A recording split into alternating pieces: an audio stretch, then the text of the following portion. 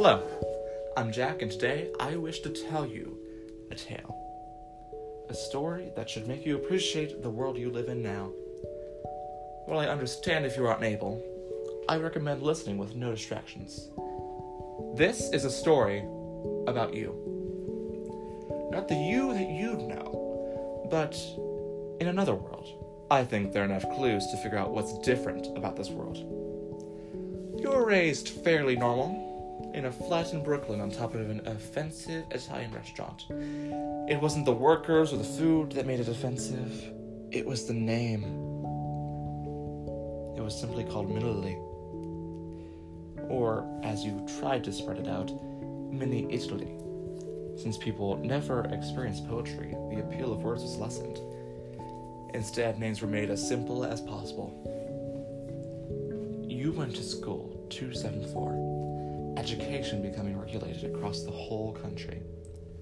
Despite English being taught in every class, it was underappreciated, and oftentimes it was the first to be sacrificed for field trips.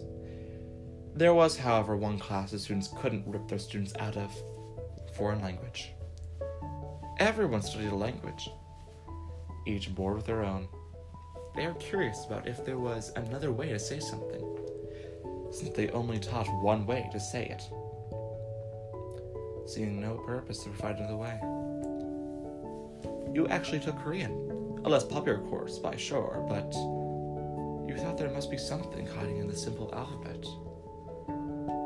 You thought that since it had less letters, they must have more ways to say things, shouldn't they? Like your peers, you were wrong. So even though slang developed, it was never too different from the accepted form. Still, you enjoyed how complex the language was. It was something to focus your mind on. But, back to the present. After graduating, you saw no purpose in going to college, since 50% of the United States at that time was already in college. Without a need for rhythm, the people in this world choose the path of least resistance, instead of fulfilling their dream. Your work as a shopkeeper. My apologies. I seem to have slipped over my own words.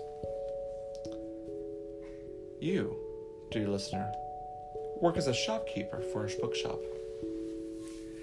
A relatively easy job since barely anyone comes in. The books that were in there were what we all call nonfiction in our world. In this world, if something has no purpose, it is eliminated. So, in there you could find educational books, biographies, and glorified newspaper articles. Occasionally you have the random passerby, but usually they are drawn across the street to the art gallery. Where words fail, art succeeds. Many poets from our world became artists in this one. Walt Whitman, for example, made a lovely surrealist work of Abraham Lincoln, if you're curious.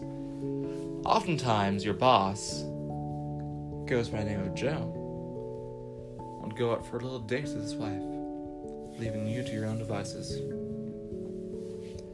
One day, you were dusting the shelves as usual. The last day of the week was always cleaning day. The problem, if I were to call this Sunday, is that our world would have different days than them, since most of our names for both days and months come from religion. While religion still exists in this world, it is viewed as more of a trend, like someone going Christian for a week.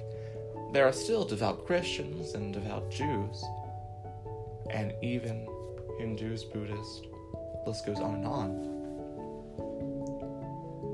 But those are people who do it for money. As mentioned earlier, people only do things if they have a purpose. They see no reason to devote their lives to this thing unseen, unless they're getting something out of it. So, while they may call them donations, you know exactly where that money is going.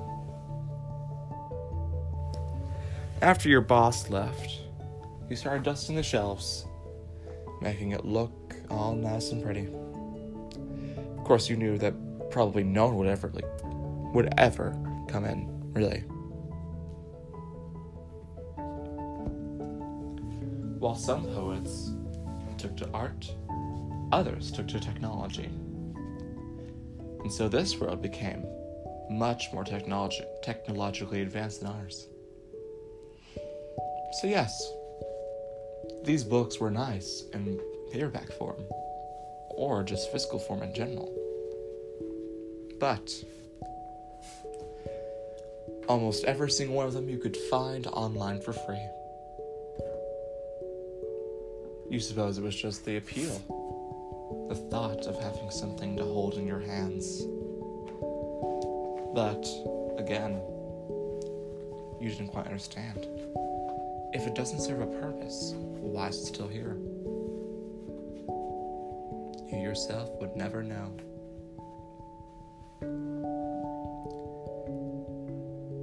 As you were cleaning, you found something on one of the lower shelves that no one ever touches. Past the dusty old dictionaries with only 100 pages, past the books on the Cyrillic alphabet,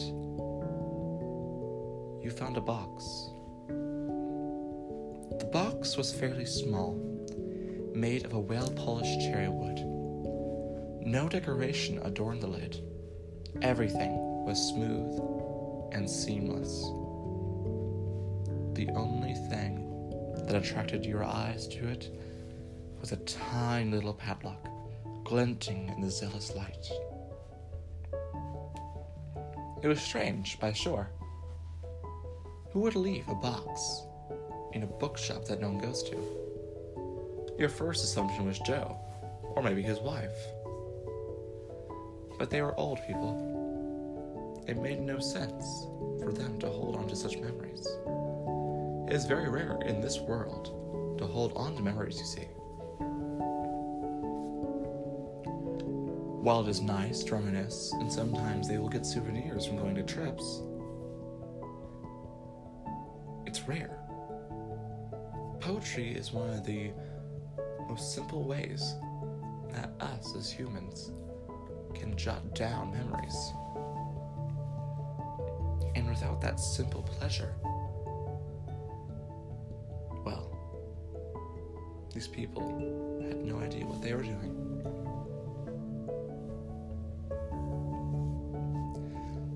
Some of them were blessed with being artistically inclined. They'd paint, and by doing this, they found a way to remember. But after that, the only other thing there were memorials. Where Ohio once stood in the United States of America, all of Ohio has been taken up with just memorials. Block after block, street after street, they line the sides of highways because people don't know how to remember. Scrapbooks are always an option, but us Americans, you go big or you go home.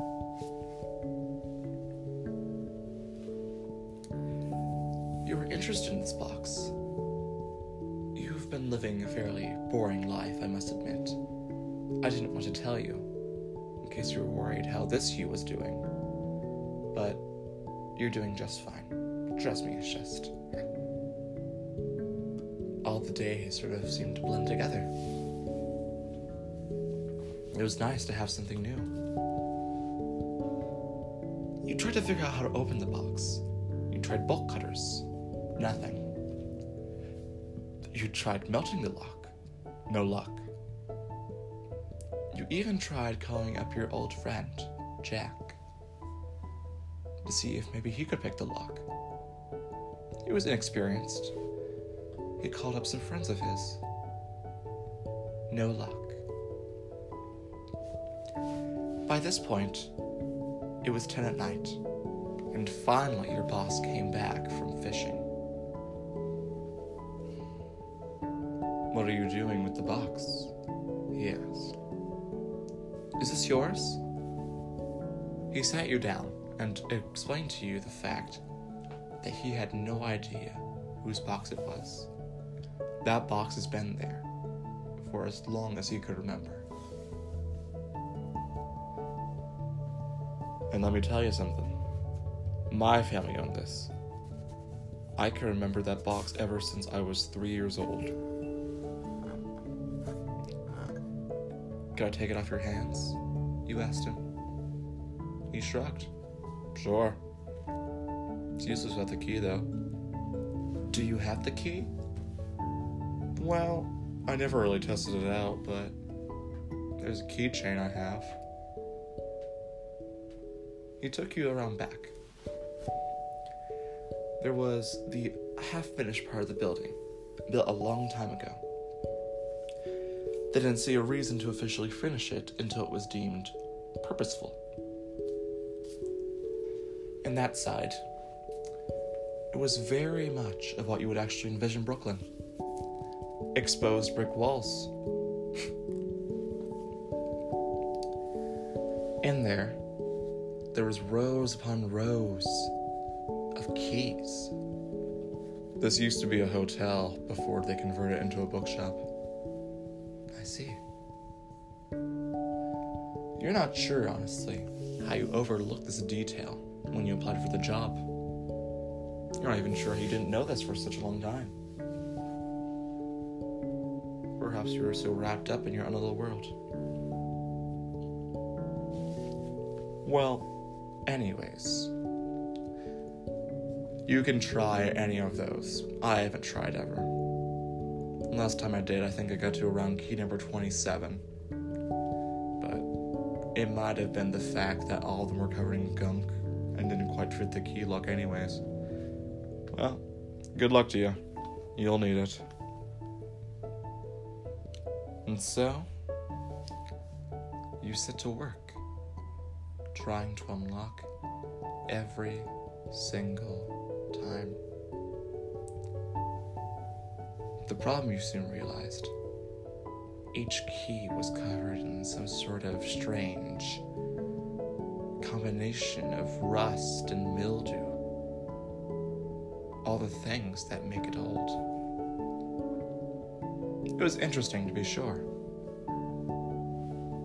And the situation became more and more complex.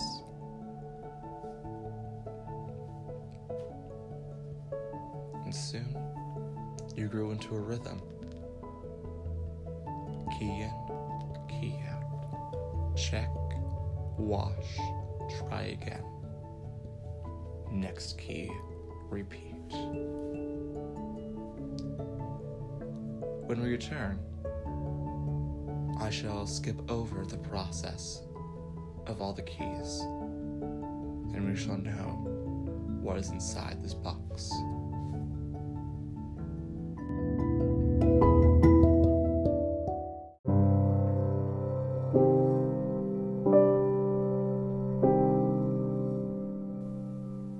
For right now, I've decided that I'm going to tell you a bit about me.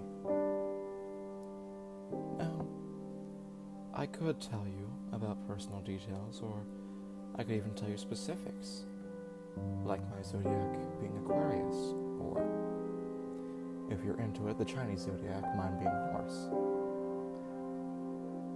But really, I find that doesn't really help. Even Myers-Briggs, known for being scientifically inept at figuring out a person, I don't fully trust. Let me rephrase that. I don't feel like it captures who I am. And I find that oftentimes, when giving us our own labels, it makes us feel like we have to live up to that. I just want to be me, so I'm not going to do that. So, you've already known my name for such a long time, and I suppose you've picked up some details along the way. You figured out I'm a student. That I'm sure you figured out. If you've noticed a bit in our third episode, you've probably also figured out I enjoy theater. and due to the amount of times that I've mentioned it, you know that I'm an avid musician. But that's just the tip of the iceberg. When it comes to performing, I love nothing more than to be on a stage. The hot lights, the cold stare of the audience. You can see nothing. And all they can see, well, they can see everything.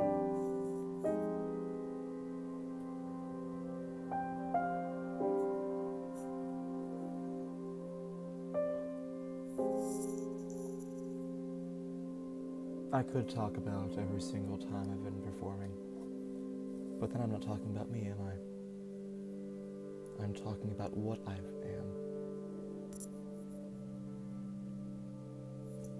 So, I decided the best thing to really describe me is what I do. Obviously, I act. I sing, I play trombone. But what else? Even though music is so deep and complex, it's so quick to sum up. I write. Mainly, I write short stories, and EJ, the second person I interviewed, third episode, I loved how she phrased it. She had to write this letter for me, and she phrased it as me writing horror romance stories. And even then, she said that was the best possible way she could think of describing it. Even I don't know what I write.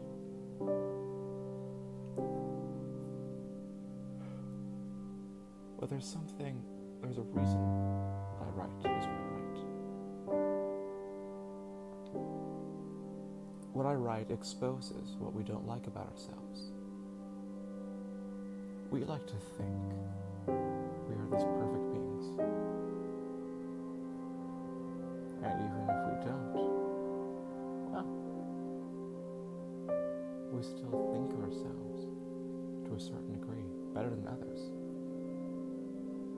And even if that's not true, we're always comparing ourselves to others. It is the flaws of civilization. So, that's what I write about. Every single flaw you could ever think of as a human being. I'm not talking about physical. I'm talking about mental. Envy, pride, sloth. Those are just the sins. I could go on. That's what I write about. I don't intend to scare the listener, to scare the reader. But our worst fear sometimes is ourselves. That is why I write, as it is best put, romance horror stories. I digress, though. This podcast isn't about me. It's about poetry. And I talked about it a bit in the last episode when I did a philosophical rant. But I don't think people quite understand this podcast itself. Because when they hear about it, they think, oh, it's just poetry. And there's actually this article I read. It's the reason why I wanted to start this in the first place. It was written by The Atlantic. It was, what if poetry mattered? And that disturbed me. Because to me, poetry does matter. And it talked about the fact that in our American society, it seems we have declined in this appreciation. There used to be a time in our history where it was greatly appreciated. The 1800s alone, Walt Whitman, Robert Frost, Edgar Allan Poe, all wonderful poets, and that is what they are most acclaimed for, writing poetry. Poe isn't known for the Rue Morgue, Murders at the Rue Morgue, or any of his other mystery novels. He's known for The Raven, The Bells, Israfel. Walt Whitman is known for Oh Captain, My Captain, and amongst others. And Robert Frost, well, personally, I think he's a bit overrated. You can't deny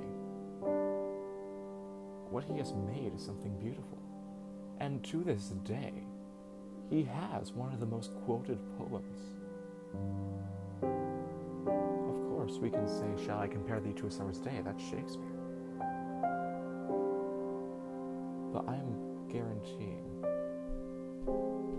that at least 90% of the American population knows the phrase, I took the road less traveled, and it has made all the difference.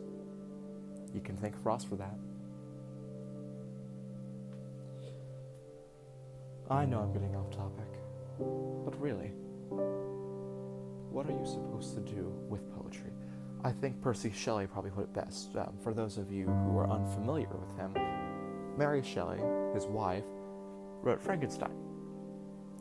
And part of the inspiration for that novel was the fact that they experienced many miscarriages when they were trying to conceive a child. It's why originally Frankenstein was called Prometheus. This idea of creating a species. Prometheus from Greek mythology created humans. And by Frankenstein creating his monster, he was creating a life that was demented, and that's how Mary felt about all the children that never really existed. They were still made, but they never got to live their lives, and she had nightmares oftentimes about them coming back to haunt her, them cursing her. Percy was just as bad. He had just as bad of demented thoughts as she did. But people don't know him as well, because his wife wrote a critically acclaimed sci-fi novel, and he's just a poet. He did do many things, actually. If you're an atheist out there, he was an avid atheist. I myself am still agnostic, but I can appreciate someone who fights for their beliefs. But one of the most interesting things about him, in my opinion, he wrote this entire essay. And I'll even give you can find it online. It's called A Defense of Poetry. Defense with a C, because he's British.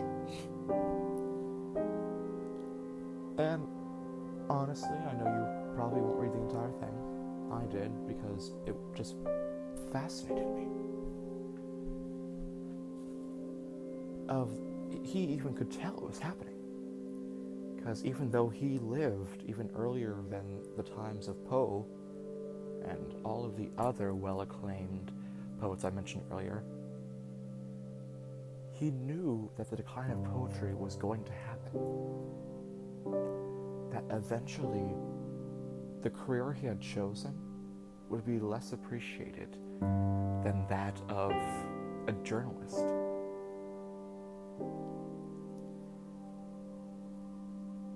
And he writes on, and one of my favorite things he writes in there, artists, well, more specifically, painters paint, sculptors sculpt, actors act. But poets, they don't just write poetry. They create the architecture for civilization, for society, for our governments. Because no matter how much we like to think that we are different than everyone else. I know I keep on saying this, but I'm going to try and hit it home. We are human. And all humans have the same cognitive needs. And one of those things that has slowly developed into modern day society, even though it's something I personally dislike, we have less attention spans.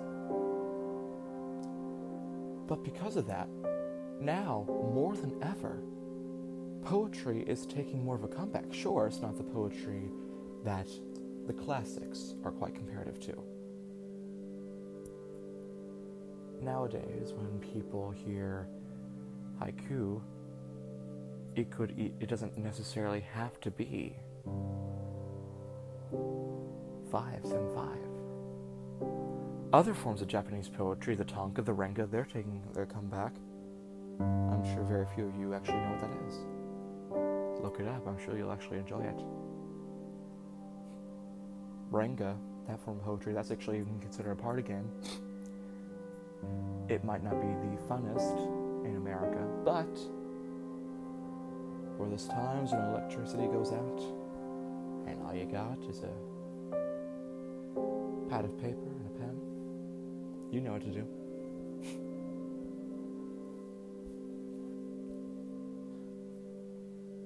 But that's what poetry is. It unites us. And so yes, poets may only make poetry, but poetry makes us. And that's why it's impossible for a world to exist without it. And so even though we're going to continue with the story about you, just keep that in mind. That no matter if you were sitting in an English class dreading the Shakespeare that you had to read, or bored out of your mind reading Edgar Allan Poe, just remember that without them, your life would be horrendous.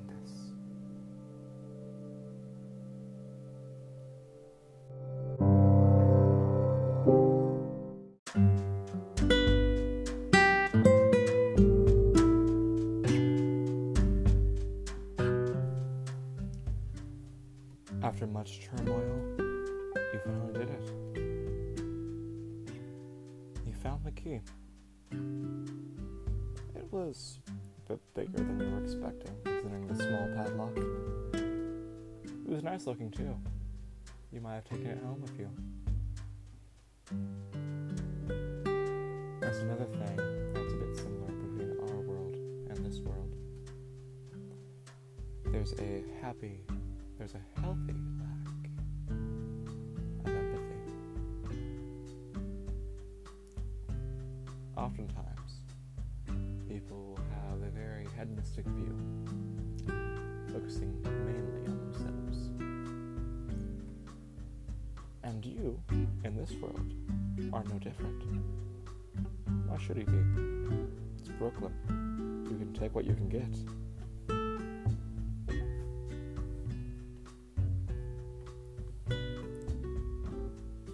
You'd enjoy the little spirals it made. It was silver too. And surprisingly, the padlock was gold. Not quite sure how that science works exactly, but it did fit. And you most certainly heard that clunk as it turned. You weren't quite sure what to expect when you opened up the box. Maybe there'd be a bloodstained knife. A nice reminder that yes, people need a good old American pastime. Without poetry, people have less to hold on to, less to grasp about their world. And some just couldn't take it. So, oftentimes, you'd hear in the news almost every single day, another murder, another day, another blood lost.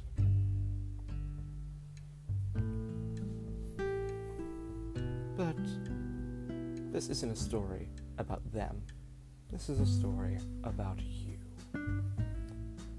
And are you killing your parents? No. They're happily retired, living far away from you. Why would they want to live with you?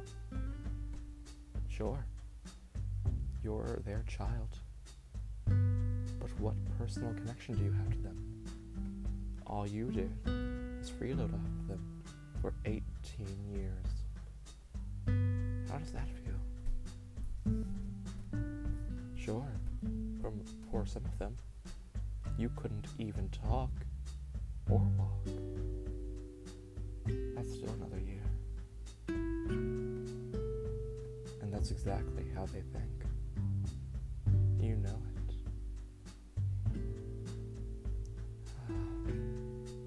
Besides, it's probably good for them. New York is tough on the feet. All the walking.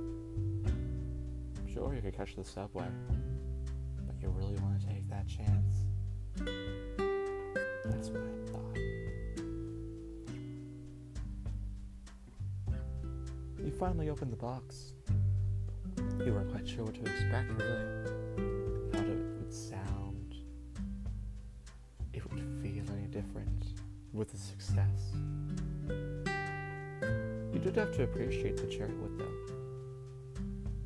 It was a nice color. The lid slid off with a tumbling clunk. Excellent.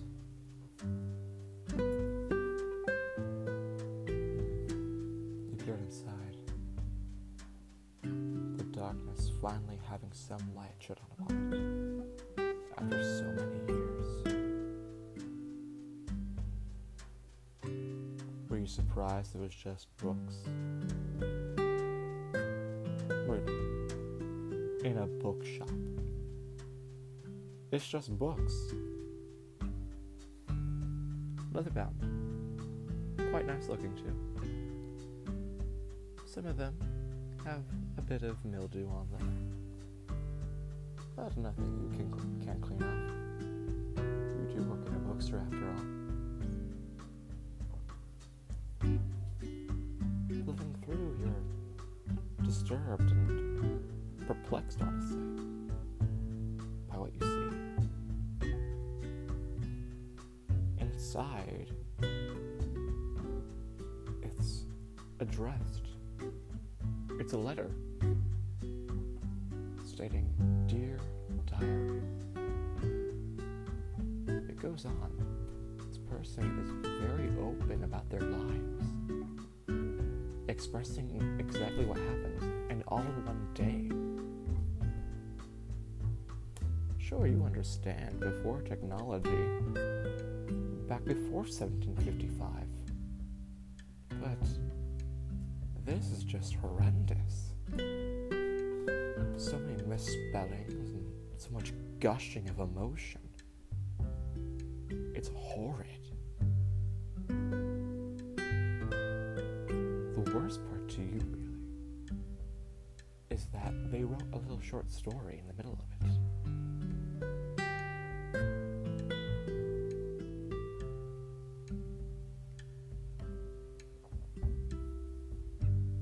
Honestly, it's decent, but not to really write a letter home to. And to a person named Diary? Oh, God. The worst part is, that's only one of them. You counted. There's 11, all written like that. Letter after letter, addressed to this diary. Who are they? Is it a she, a he? You see, it's a she. Partly because the way this person gushes and gushes. And you're quite sure that whoever this Veronica is wouldn't be writing home to a man about her experience at this thing called prom. Is that how you say it, though? Prom?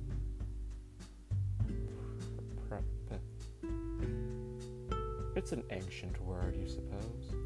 Updated. We have better words. Better than this prom. It's just as bad as that Michigan.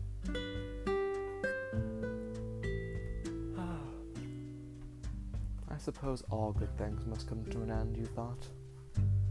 And seriously, I feel bad for Diary. Letters in books. They had to read every single letter before they could actually write something back. Then, you might thought something. What if Veronica never really did send the letters? What if she kept them here and it was really just something that she could write for herself? You didn't understand why someone would want to do this. You didn't understand why anyone would want to write anything. Writing is so boring, you thought. There's only one way to say what you feel. If you start crying, then you tell and you say, I am crying. It's why very few people express their emotions anymore. Very few are able to do it. The only time you ever heard someone express an emotion other than content or fine was after a murder. It appeared murder brought out all forms of emotion. And the worst part was, it wasn't just one. You couldn't understand. There's only one way to say something. Sometimes you could say, I am feeling excited and happy. You remember turning on the radio and hearing this woman named Dolores sobbing. I'm sad, she said, and confused, and a little bit angry. She didn't understand. That isn't how English works, you thought. You can't be something that contradicts with another. Angry and sad are the exact opposite, aren't they? That's what you were taught. That's what you were always taught at 274. There's no in-between motion. There's nothing in between. Everything either is or it isn't. There's no reason for there to be an in-between. Why should there be? It is either perfect or it is wrong. That is what is right. The motto of 274 echoes through your head.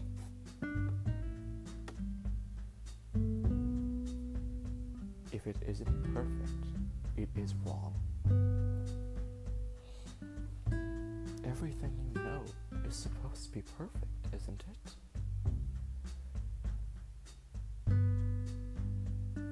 Other countries still experience the same things we do, don't they? You could never afford to go and travel anywhere. How could you? On a bookkeeper's salary.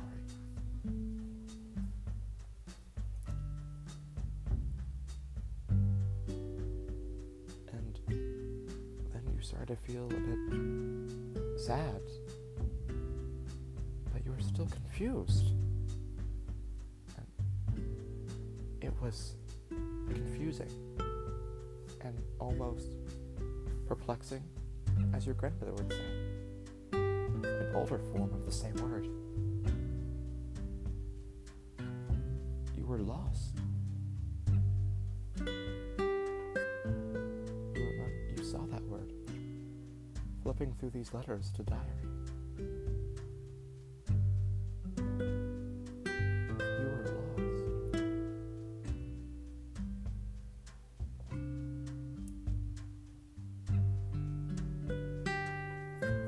I'll skip over the saddening details of that night. I'm sure you can probably figure out what you would do yourself. You probably figured out that you yourself started writing yourself some letters. You still didn't understand the name diary, so you wrote them to another person, your mother. She was a bit confused at first of why you were addressing letters to each other, but she wrote back, and eventually she invited you over to stay with her for a bit down in Georgia. She used an older word. She said that she missed you. This troubled you, confused you as well. But you came down,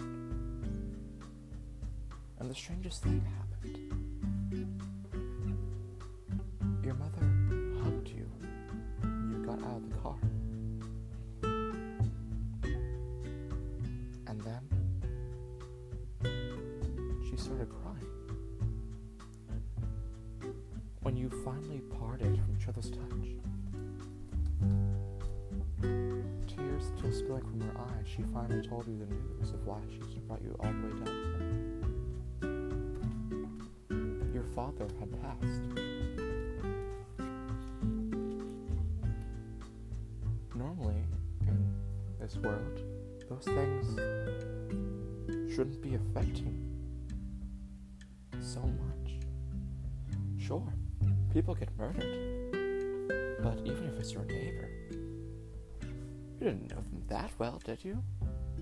I'm sure he was your father, but you just lived with him.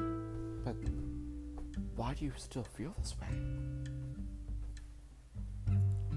And then it happened. A teardrop fell. The very moment it hit the floor, the emptiness began. You will never know what this emptiness is, even to the point that you die.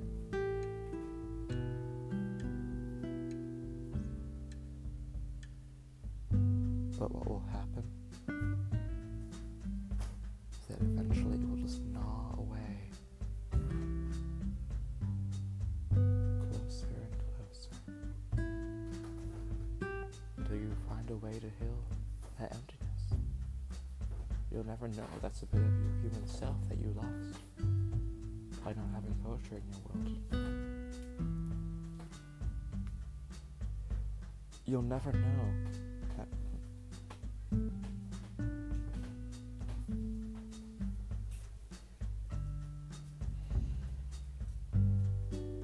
you'll never know what you missed out from not being here.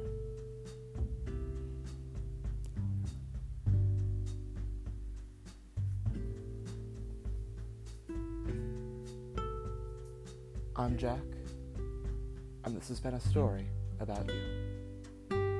Thank you, and good night.